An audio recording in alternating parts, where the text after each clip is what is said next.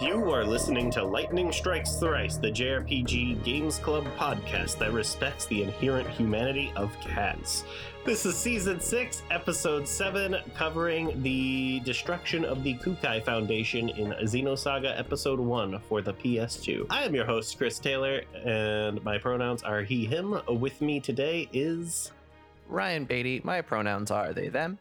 And John, my pronouns are he, him. What happened last time? Last time, we journeyed inside Cosmos to clear the party's name, and that turned into backstory o'clock as Junior and Shion both relived youthful trauma at the hands of a benevolent entity named Nephilim on a pre-destruction Miltia.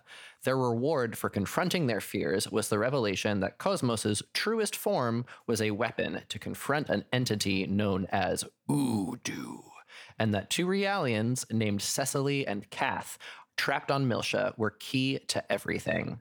Also, we stopped an international incident where the other two major parties were trying to destroy the Kukai Foundation and frame them for a bunch of shit.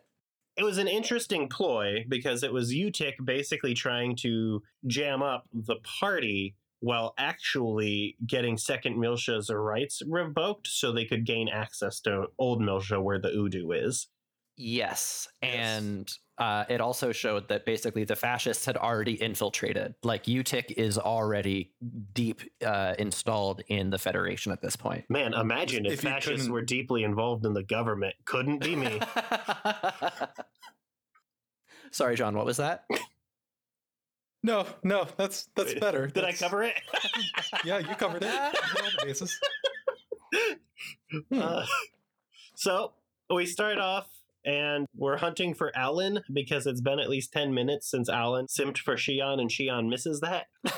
Along the way to find him, we can collect the robot part right leg. I don't remember where you find Alan, but I checked the park area. He wasn't there. And I checked the Elsa, and Hammer told me he was probably drowning his sorrows in food, so I checked the restaurant and he wasn't there. But it was interesting that all of the NPCs have like various ideas of what Alan would be up to when he's sad.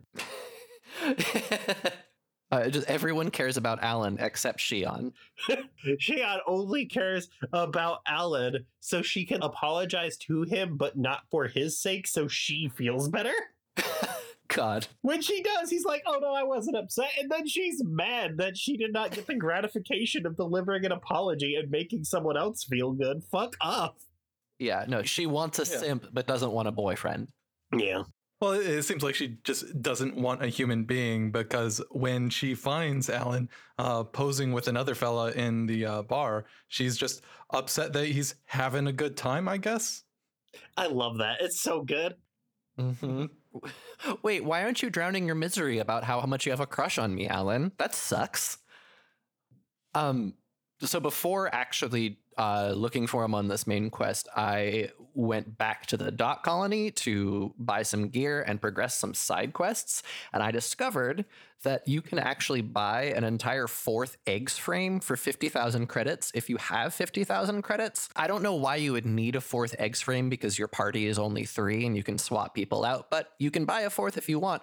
Also, you can go and the NPC dialogue has progressed and they talk about past events now, and so the Cherenkov dot colony massacre, they just chalk up to some thug beating up a bunch of citizens now, which is cute.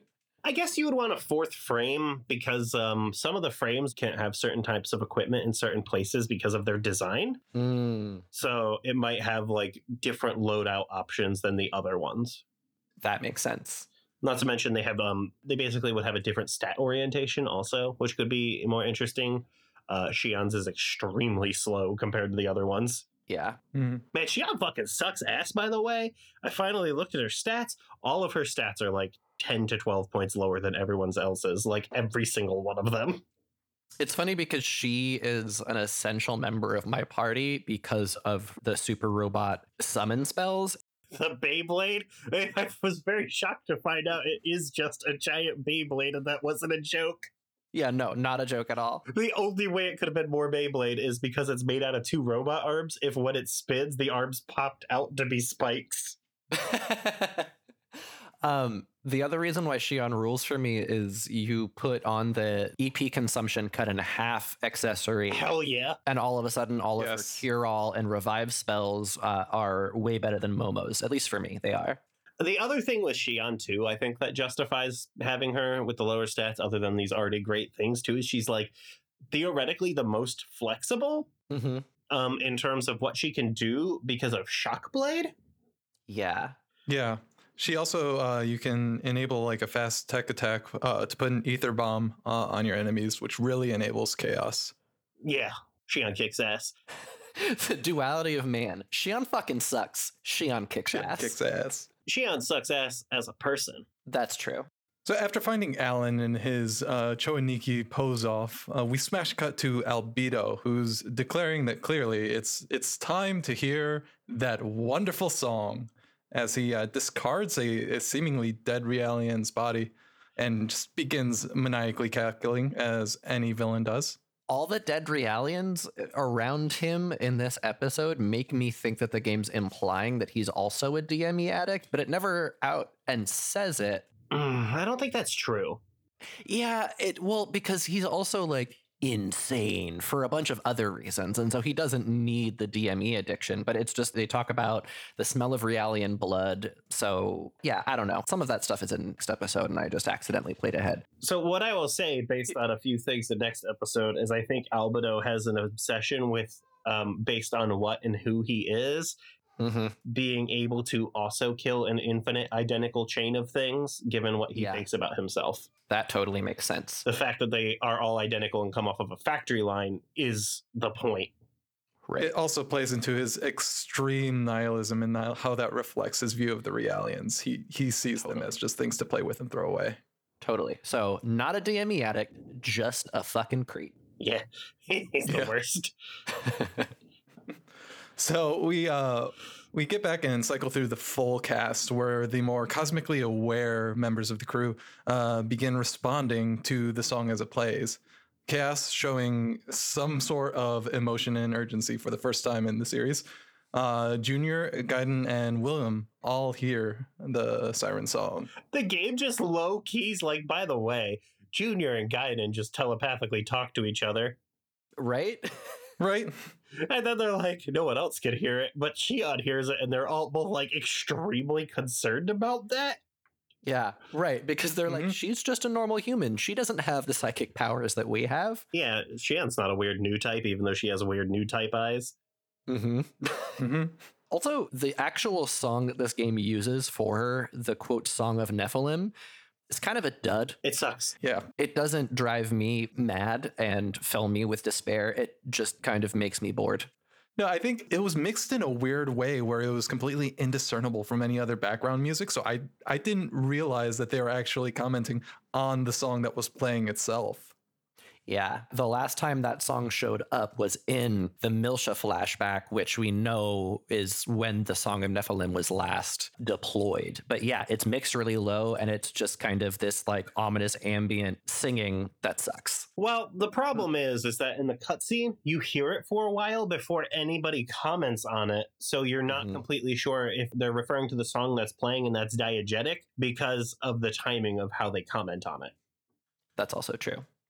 The humans notice that something's going on when the Federation fleet suddenly starts getting decimated by a massive Gnosis all just gating in. The order is given to evacuate all citizens on the Durandal, preparing to scuttle the Foundation.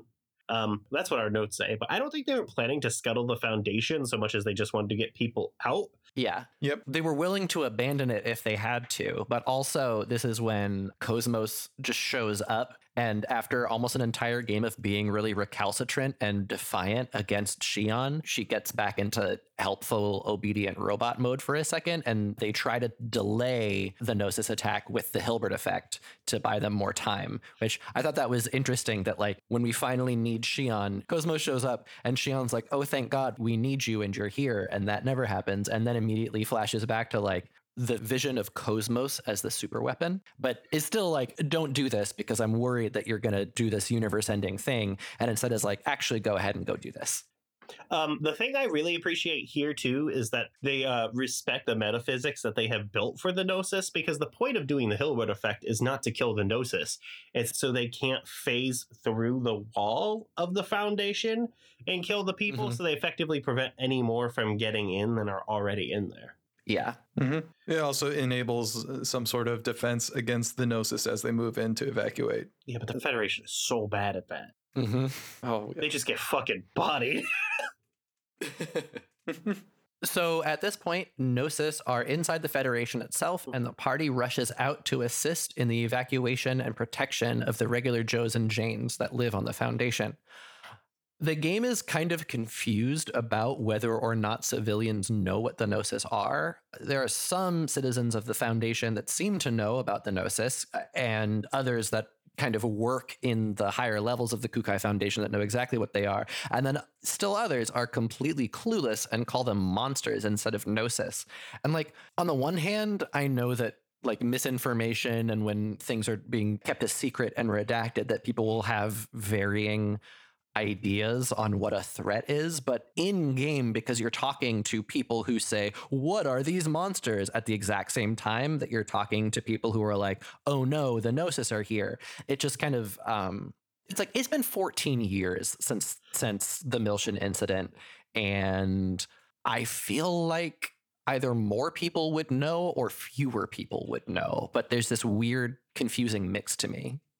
You say that, but when we look at like the general awareness of people in our real lives, I think that this ignorance should be expected by people whose job it isn't to know about the Gnosis, if that makes any sense. There are several people today that could still probably not identify a single nation in the Middle East from a map. Okay, yeah. Also, the civilian understanding of the Gnosis is different because we have not really had a consistent interaction with a same type of civilian, right? So on the Woglinde, people knew about it, but weren't sure if they thought it was true or not because they were military, or Vector. So they have the understanding of, we spent an hour on this during our military training or an education or whatever, right? Right. So there are some military people in the Kukai Foundation, but at that point, the majority of the civilians who would have encountered the Gnosis on Second Miltia died, and the people who did not, it's your weird neighbor telling you that aliens are real when they're the only aliens that we know exist in the entire universe. Like, as far as everyone else is concerned, they live in the Alien franchise where space is dead. Right. Right. Okay, yeah, I can take both of your points after discussion, but I will not deny that while playing it, I got a little bit like, wait, why are there so many wildly conflicting opinions in the same room, basically? Well, and if you want some tonal whiplash and some weird awareness things at this moment, you can actually ignore the sections that we're heading to for now for the evacuation and head to the eggs shop where it's business as usual and no one knows that the Gnosis are attacking, including the professor. Yeah, that was super funny because that's when I went and did the first few professor things. And I'm like, my man just having a good time right now. I mean, I can buy that the professor and Assistant Scott would be clueless underground, but not the whole rest of the egg shop, like the people who are selling you shit. Right. That is absolutely hilarious. It is a video game thing. That is a very PS2 era thing.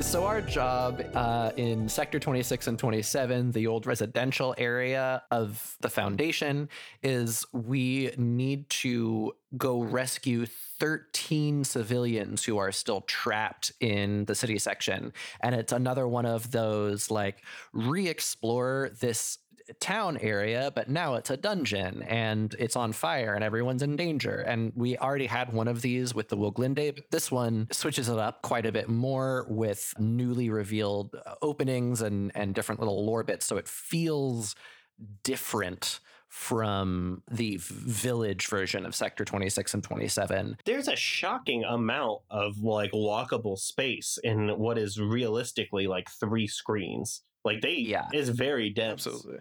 It's very dense. And it's an area that you don't really have to explore in any other portion of the game. There's a short sequence, I believe, for a side quest there, but nothing mandatory. Yeah, I really liked the NPC dialogue in the first little bit of the Foundation because I really like the town flavor in Xenosaga Episode 1. But yeah, none of it is required until all of a sudden we're rescuing these folks. So there's not a lot to discuss about the dungeon other than the enemies here, because basically what's happening is the area is laid out. You're on the main street. There are a few people here. There's some anecdotes we'll probably talk about with individual people, so I guess we can talk about them here. The notable guy in the main area where the hotel and the bar are is, for me, the owner of Our Treasure, where the owner is basically dying on the floor and says, "My treasure's in the safe. The code is the birthday on the photo." And you go upstairs and there's like a poster-sized photo of a kid with a birthday on it. You go punch that into the safe and then their daughter is in there. So the hotel is actually named after their daughter, and he locked her in the safe to keep her alive. Yeah. Yeah. She has to step over her father's corpse on the way out of the door because he is in between the safe and the door. That whole bit, the ultimate tragedy of that story is just kind of brushed off because it's not really the main point. But like, the father and the daughter had been at odds and bickering and fighting basically since mom died. Yeah. And it seems like they never really reconciled. And all of a sudden, the daughter realizes that the nose has killed her dad. And she just has to be like, well, both my parents are dead. Minor NPC stories like that are probably, for me, the primary strength of Xenosaga 1, outside of how like interesting the combat system is. Mm-hmm. I agree. Do we have any other NPCs on this screen before we move on to the next one that are interesting? I honestly was just really impressed with the traversal mechanics, like going onto rooftops and running kind of diagonally upwards across awnings so you don't fall all the way off. The physics of that are so good. Yeah. Yeah. They're great. Like doing JRPG platforming without a jump button is often a recipe for disaster, but it works here. And I like revisiting a lot of these areas where like you're going behind a place that used to be inaccessible and operating a lift somewhere, and all of a sudden you can like reach this whole back area that you were intrigued by before, and now you can actually go in. Absolutely. This whole screen was fairly small, and there was a lot of backtracking, but it was backtracking in a way where it wasn't upsetting because you unlocked a new shortcut with every once over, it seemed. They make really good use of the 3D here because this area could have been a 2D area represented like how you would represent a golden sun. But then you go up through the Our Treasure out onto a walkway, and then you can cross the street on a suspended walkway, and you get to an area where they do a camera perspective thing to show you the path you created if you fuck with the awning that the guy hates when you fuck with. Yeah. That does a lot for like the geography of the area when you see it from a different perspective other than the traditional like Xenosaga forced camera angle.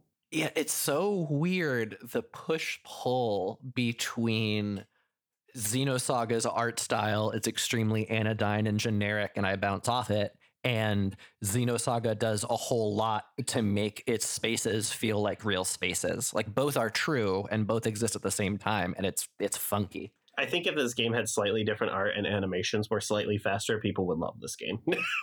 I completely agree. It just looks like shit and is very slow. Yeah. Also on this screen is an enemy, the Jellyfish, which looks like if a Metroid was also a jellyfish. Our notes from Fletcher, who has a vocal problem today and could not be here, describe it as the worst enemy in the game. And he says they could full party poison you, drain HP to keep themselves alive, avoid a bunch of your attacks because they have to be hit with ranged weapons due to flight. Sucks to be using Ziggy, like I guess Fletcher is.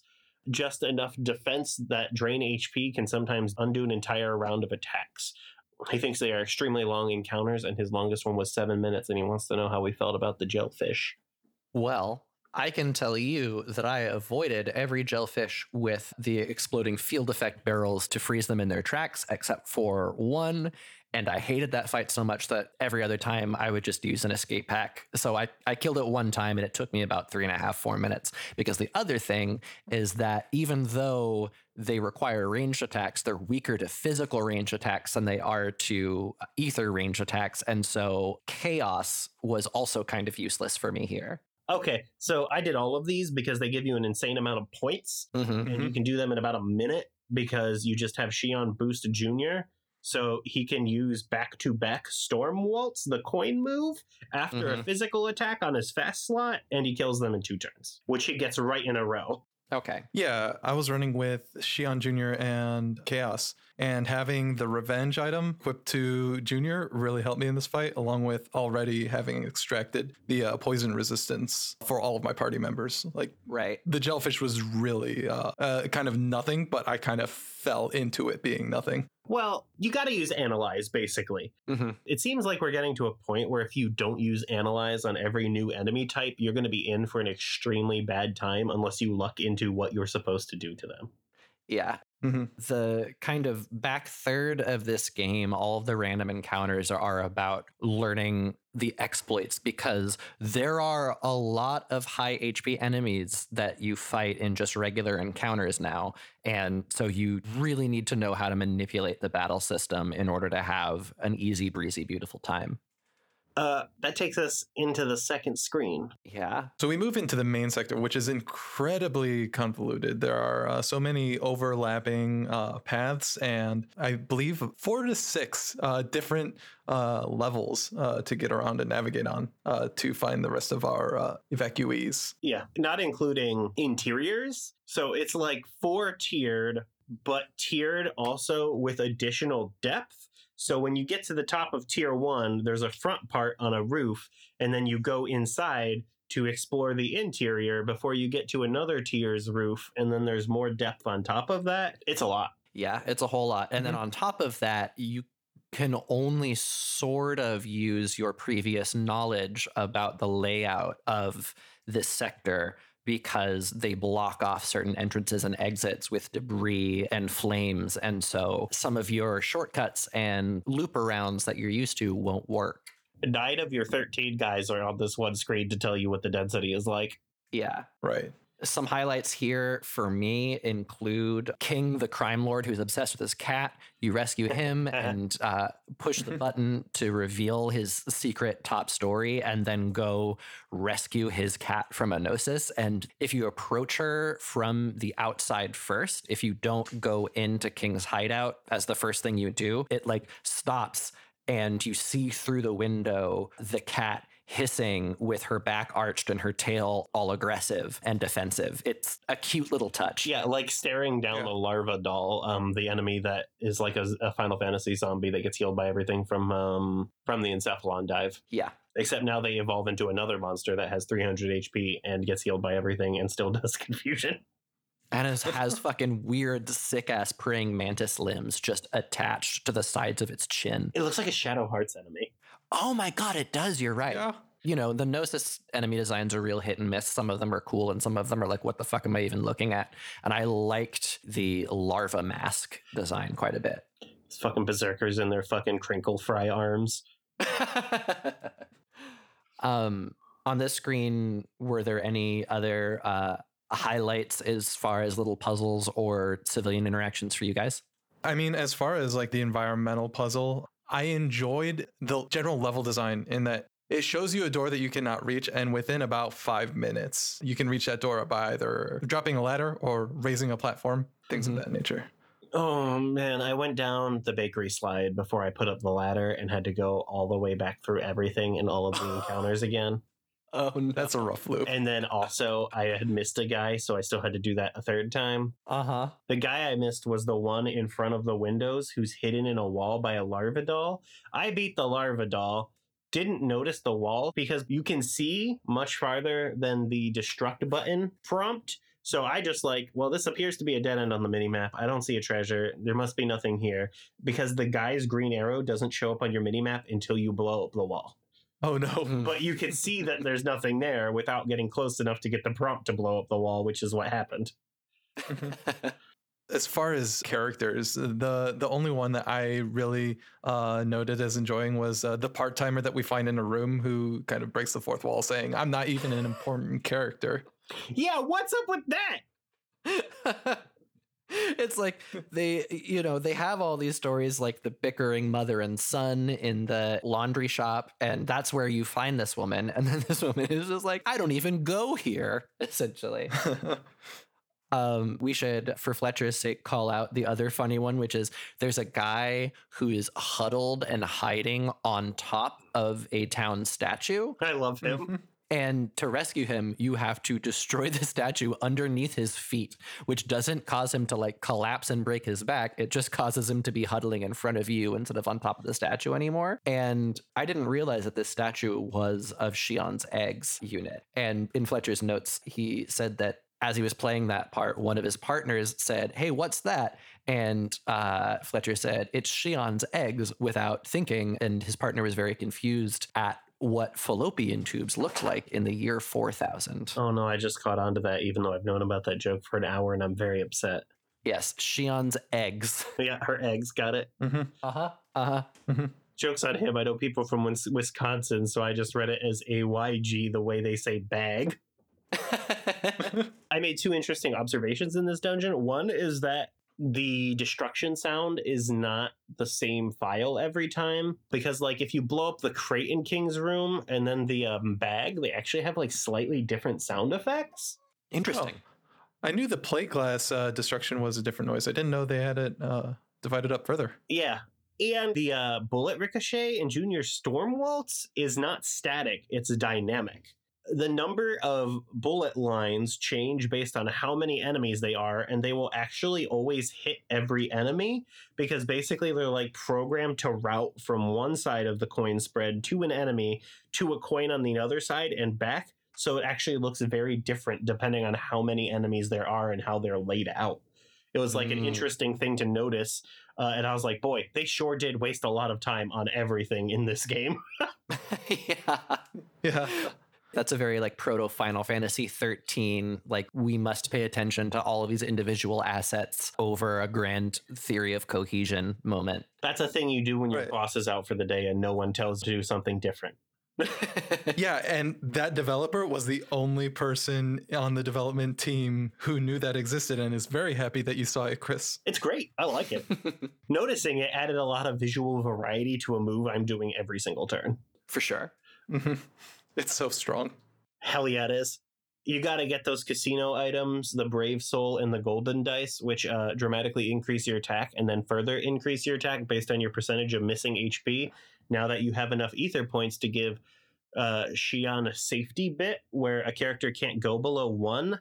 And then you hemlock him and Yeah, buddy. And you Mhm. cast it every Oh. turn, and Junior does like 1,200 damage to all the guys. Hell yeah. Try not to break it out for the boss, but once I've seen every unique encounter in an area, I'm like, all right, now this is functional. Now that I don't have to figure out what's up with these guys, let's get through it real fast. Yeah. Hmm. Yeah. When you rescue all 13 people, all of the random encounters in the area vanish unless you go inside, then fuck you. If you go inside in the hotel, the encounters between the door and the save point will disappear, but everything else is there. So if you go slightly left, you still have to fight a bunch of kobolds again. well, just don't go left, Chris. You've done your job. No, I'm dumb and don't know where things are, John. After 30 hours, I still got lost in the Dead Rising safe room, even though it's shaped like an L. But the guy's there. The guy is in a different location. The guy who was telling you how many civilians there are, and he offers to sell you something.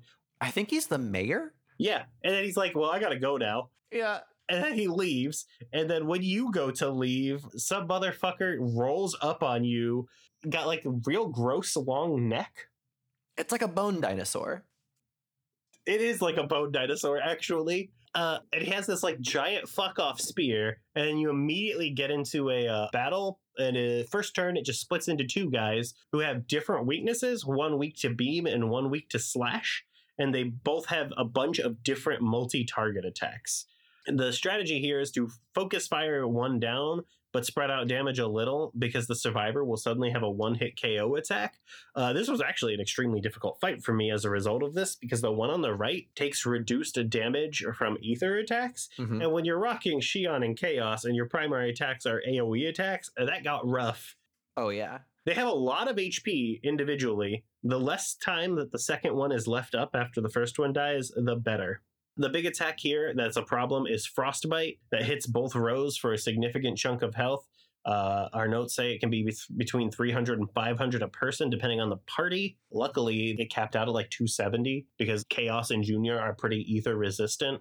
And I noticed that Xion was not, so I had bumped her up to a relevant level 2, which wound up being great because at one point, Xion was the only person left alive with 2 HP. This was a tight fight for me. Yeah, I ended up dying a couple of times and then reconfiguring my skills and equipment to just boost everyone's ether defense, and that helped a lot. The other thing that helped a lot for me is Junior's spell Misty, which won't cancel out the Frostbite or Wave Slash attacks that are so brutal, but it will cancel out the single attack Soul Curse attack. It's not quite called Soul Curse, but it's something like that. And then also will cancel out the one-hit KO attack because Junior's Misty ether ability cancels out enemy ether spells. It's not one of those cancel out abilities where they'll just choose a different attack. They'll fire it and it won't work. And so they'll boost and they'll waste their boost turn on a one-hit KO that doesn't do shit. That sounds very great. I wish I had done that. What I had done was different and worked out really well because I killed the first one before it got really a chance to do anything. But boy, was it not good for the second one. Mm-hmm. Their drop and a rare drop are an item called Spirit, which is the user's ether defense is raised as allies are KO'd, and their vitality raises also. Our notes say, fun trick, if you can get a thief character into the first round of battle, you can steal an extra one of these from Gigas before it splits into 2 on its first turn. Fun fact, you can steal 3 of them. What I wound up doing is I came in here, I gave Xion boost and haste, and Junior had haste.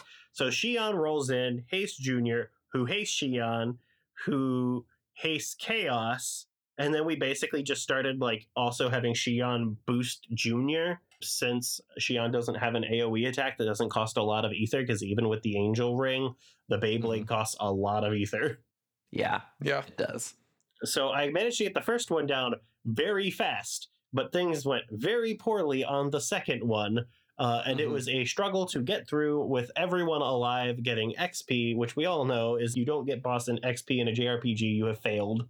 Yeah, absolutely. Very tight. Very tight. How'd it go for you, John?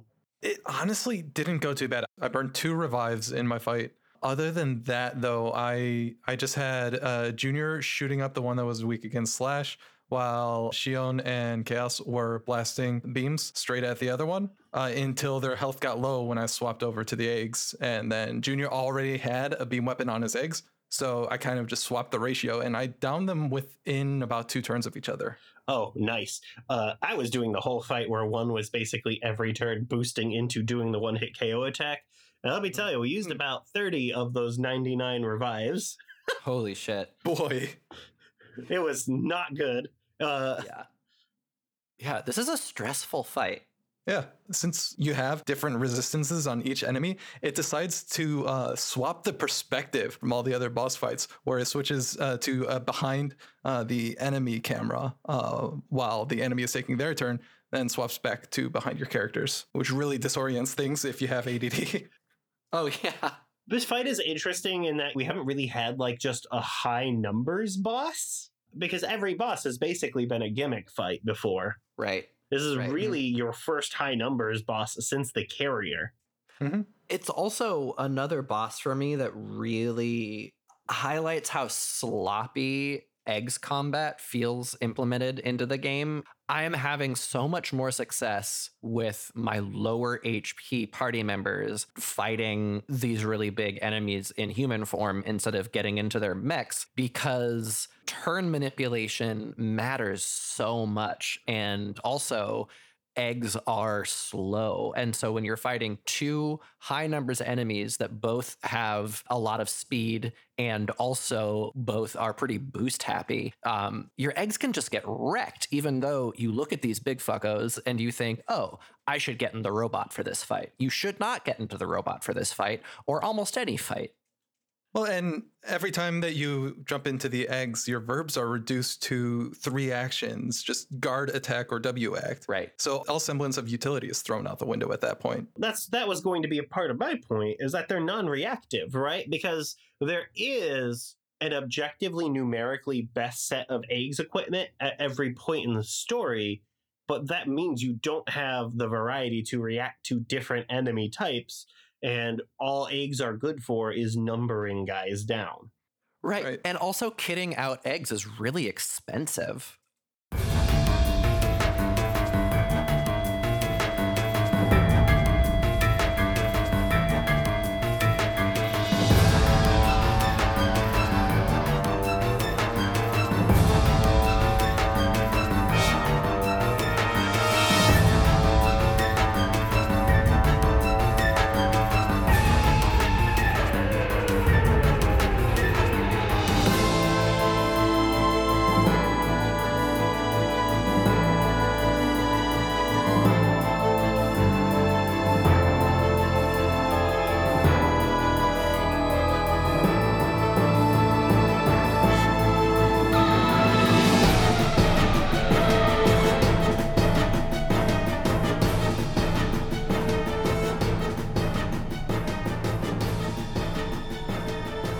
So after the Gigas fight, we get a small smattering of cutscenes.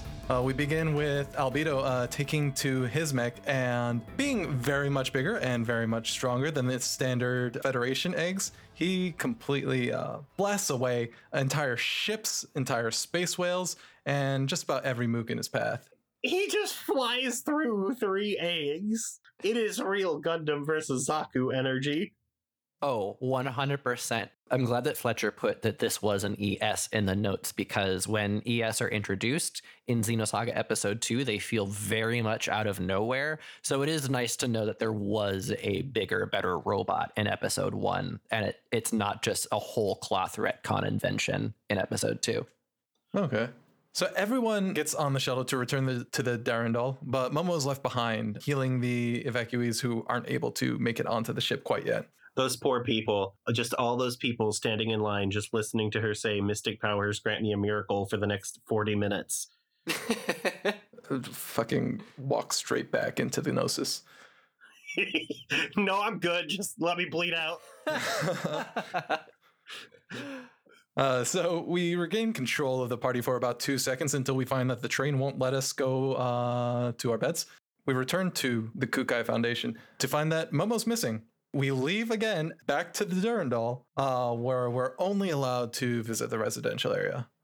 This whole section is linear, and it mostly serves to see like the aftermath, showing all of our refugees packing the ship and the challenges that they're facing, down to what appears to be an old woman trying to sell her body in the residential area. Mm-hmm. Mm-hmm. Yeah, we walk by a lot of blood and a lot of trauma, and we hear from some of the Realians on board the Durandal. But there's a detail where they're like, technically, the Durandal has the capacity to house all these people, but we don't have the resources to house them for any kind of long-term period of time. Big Galactica vibes. Mm-hmm. Totally Galactica vibes. What's interesting about this area is... they've done a really good job, because I know they basically just started like cutting shit out of this game and gluing it together with cutscenes. And they did a really good job of it where you don't notice it really. Mm-hmm. Except for here, when you leave to the Durandal, then she's not there, and then you go back to the Durandal, and it is like really clear to me that that was probably like an exploration where you would see the aftermath, but they didn't have time or resources for that. Because otherwise, what would the point of that be? But the flagging was already done, so they just made you go back. Right. That makes sense. And the way that this game glues its narrative and its structure back together works so much better than Xenogears, where because they were designing it quasi-linearly from start to finish, you just have a dozen hours of Faye narrating on a dark stool like it's an open mic night. I'm glad we don't have Shion in open mic night mode at the end of this game. That would have sucked. Oh, God. And that's it for the week. If for some reason you don't play until after you listen to the episode, you actually can't go to the residential area right now. What you have to do is you have to go save on the Elsa. Yeah, as soon as we head to the residential area proper is when the cutscene brick begins. And so, yeah, if you want to save on the Elsa. You get locked in. I believe I had about 40 minutes between the save before the cutscene break and the following save. So, boy, get ready. Unfortunate pacing for this episode because the next episode will probably be extremely long because boy, does a lot happen in that 40 minutes. Oh, goodness. Yes. That's it for the narrative portion of the episode. Do we have anything interesting, any interesting party development? I think we're all rocking the same party, basically, but with slightly different ability loadouts. Mm-hmm. No good party chat, but John, what do you think of this episode in particular? What do you think of this section? This section, I enjoyed it, and I loved the level design. The enemy encounters became a bit of a slog, where I was emulating it, so I just turned on turbo every time I hit an enemy fight, because the enemies weren't so much difficult as they were tedious. And just, I know I can defeat this, I just need to blast through these animations. It is just the animations are too long. That's literally the main problem with the game. Yeah. Yeah. And this is where it really started hitting me for some reason. I think just because I kept on cycling back over myself over the same enemy encounters. The worst area for me to try to find out what the pacing is really like without turbo mode. Wrong episode for that. Yeah. I love how John and I turned turbo mode on the same episode where Chris turned turbo mode off. It's the duality of man. In this episode, I at least really liked all of the little side stories. There were a couple side quests that I ran into before this episode, but here is really where I felt more character in the game than I had felt for the previous sections. There hasn't been a lot of character. Well, there has been character, but not outside of our core group.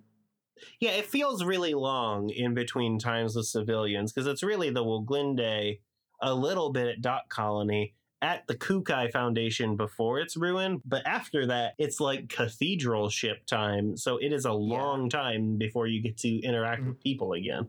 Yeah. And this gives each of those people a little narrative as well. Right. And that's, like Chris said earlier in the episode, that is a really big strength of the game for me is villager flavor. And so pacing, once again, being this game's Achilles heel, it's very Swiss cheese the way it's distributed to us, because where we do get it, it's really rich. And then there are just huge chunks where it doesn't exist. Real Dino DNA.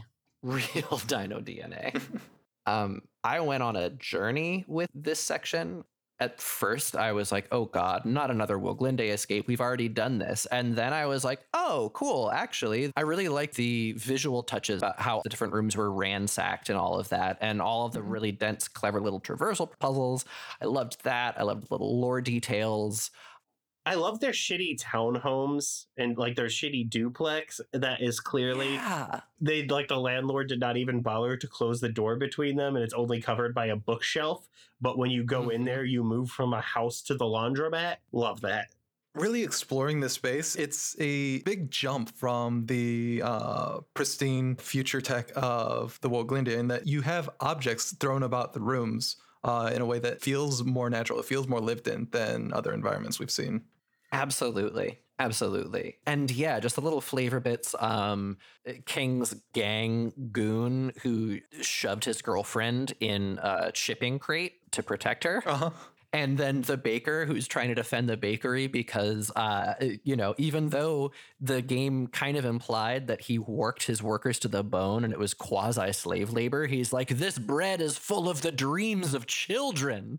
Is that the bakery or is that the toy shop above the bakery? It looks like a toy shop. Okay, so yeah, right. The baker was the taskmaster who sucks, and the toy maker is just a magical toy maker who it's okay. Mm-hmm. That makes more sense. We love him. That the dreams of children do not exist in fucking bread.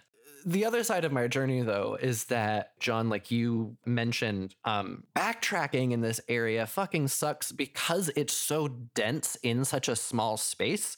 That means that almost none of these encounters are avoidable. A lot of them are in really narrow corridors. And so if you miss a person, if somehow in all of your searching, you don't find that 13th citizen, you're fucked unless you go to a guide because you're going to be going through these really narrow corridors. There are only like 3 or 4 environmental hazard barrels in both screens. And so I got really, really frustrated with the random battles and was kind of cursing that side of Xenosaga more than even Cathedral Ship did me. Shoutouts to Chaos's supreme judgment skill for trivializing the encounter that is 4 berserkers because it halves all enemy healing. Oh, that's perfect. The Beyblade summon also just wrecks all 4 kobolds in one go. Yeah. Also just having like the double buster and Junior. Yeah, there are ways to exploit it, but like you said earlier, John, it is just a time tax at that point then, because these enemies aren't really challenging us too scarily, except for the one that Fletcher and I had a lot of trouble on, the jellyfish. Yeah. But otherwise, until the boss, it's more of a slog than it is a challenge. Yeah, which is a bit of a shame because, I mean, before this, playing this playthrough of Xenosaga is the first experience I've had with the series. And honestly, it's my favorite JRPG combat system that I've run into. Hell yeah. It has those crunchy systems. It has ways to kind of not get around the combat, but enhance it and actually have some utility in a fight and influence turn order in a way that you wouldn't be able to in some other JRPGs. I very much enjoy that. And they really design around that in like a way you don't usually get beyond like a game where you fully heal, like Final Fantasy 13. Mm-hmm. Yeah, there are almost no mash regular attack to win encounters in this game at all. Even the random Rube encounters try to play with the combat system a little bit at least. Mm-hmm. In terms of party stuff for this episode, Xion winds up being the most interesting character to develop because she doesn't get AoE attacks that aren't ether abilities like the summons. So you don't need to spend a lot of tech points setting them to high speed. So her stats are super low and she winds up being like a Dark Souls character where you decide like how you're going to build it out. Mm-hmm. And that was quite interesting. So at this point, I just dumped a bunch into ether attack, ether defense. Boy, Xion's skills have a lot higher ether attack scaling than most of the other skills because Spell Ray hits for like 350. Mm-hmm. Despite her having only like 38 ether points now. But HP is so fucking expensive. It's 150 tech points to get 10. Yeah. And the fact that they share a pool with the tech ability, you really have to make hard choices about what stats you're going to boost. Glad I put 20 more HP points in because that saved the Gigas fight. Oh, yeah, absolutely. That's it for the episode. It's commercials. John, do you have a commercial for the listeners? I do have a commercial for the listeners. First, I want to say thank you for having me on, guys. It is exciting to be on Lightning Strikes Thrice again. You can find me over at another network show, Magmar Sucks, where we rank Pokemon by how interesting they are. You can also find me on Pocono Stop Premium. Pay us money if you want to hear us talk about G Gundam with John and Mark and Matt. There's so many cool robots. They're cool looking robots, but they're not cool. You know what I mean? They are visually cool. A lot of them are lame. Yeah, G Gundam is a bunch of sick looking dorks beating each other up. Love it. My man's stacked on the butt region, you know what I'm saying? Hell yeah. Also, motherfuckers named Chibody Crockett. That's incredible. It's standard American name. It's the closest that G Gundam gets to a Tomino as Tomino name. And so I appreciate Chibude Crockett for that. Real Quattrobagina hours. Extremely Quattrobagina or Lila Mila Ryra hours. That motherfucker just named a character an Idion Kitty Kitten. Fuck you, Tomino. You can find me online at Weeplord and listen to my music at Catastrophizer on SoundCloud, or a different band, Canon and DeVaren, on Bandcamp. You can listen to Ryan and I's podcast, Lightning Strikes Twice Extreme, by visiting the Patreon at tentacle.pro and kicking in as little as $1 a month. It's this podcast, but about Final Fantasy XIV, the MMO. You can also, I guess, email me personally, figure out what my email is, and I'll cyberbully you. That's all until next time, when we'll be talking about the Song of Nephilim and the cutscene Brick up until Proto Merkab. Peace out, fuckers. Bye-bye. Bye.